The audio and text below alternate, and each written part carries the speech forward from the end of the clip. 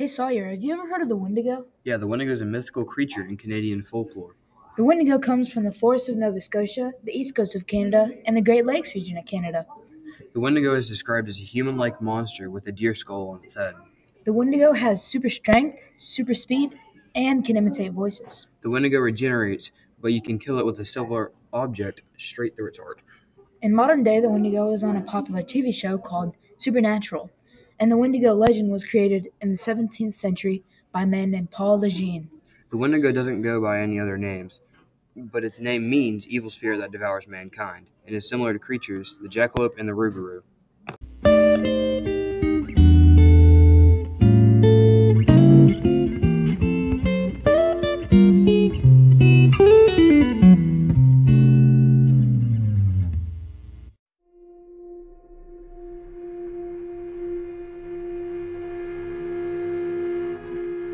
Timmy, Johnny, Joe, Angie, Serena, and Kat were going on a camping trip for spring break, but they had no idea what was in store for them. It was the Friday before spring break, and every single person was excited.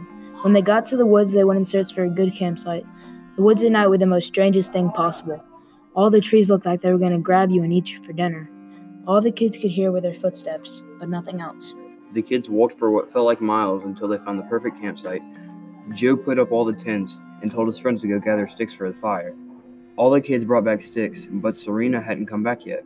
They were waiting for Serena, but no sign. Timmy had brought some snacks and gave them out to the worried campers. All of a sudden, the campers heard a loud scream. Joe and Timmy went to search where they had heard it, but all they found were foot tracks that stopped, and right where they had stopped was a hat. It was Serena's hat. All of a sudden, there was a whoosh, and Joe was knocked to the ground.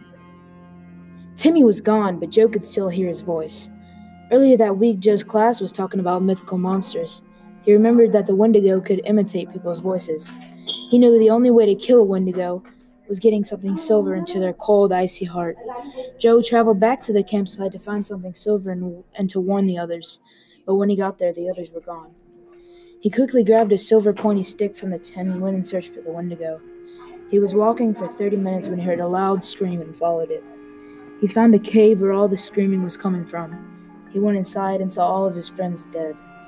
All of a sudden he turned, and somehow his silver stick went straight through the Wendigo's icy heart.